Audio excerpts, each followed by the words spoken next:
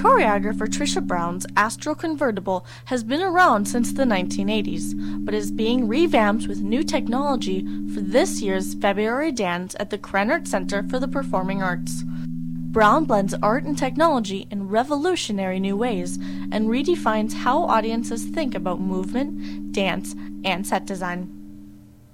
It was choreography that I've never been really exposed to or done before, and the impression it gave me was that it was really creative movement, but it seemed logical to me. Like, I found it easy to find the quality in my own body, so I enjoyed learning it and doing it a lot.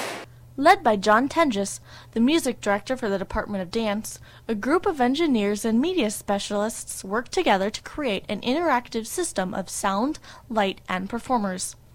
At its heart is groundbreaking software that recognizes gestures and movements.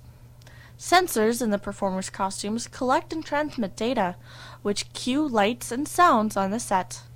It may not be directly apparent because the dance is so minimalist, and that's what the aesthetic is, and it may not be totally obvious that when you jump you hear this kind of sound, or when you spin you hear that kind of sound, but that is the way the dance is. The technology that we're using can be applied to other kinds of performances, and we're hoping that we have a chance to use it and build on it going forward.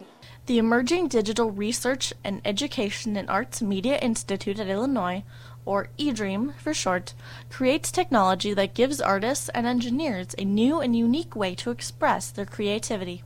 We view creativity and innovation as mutually complementary, and the Institute brings those together and teaches students about entrepreneurship, about realizing these in a real-world context.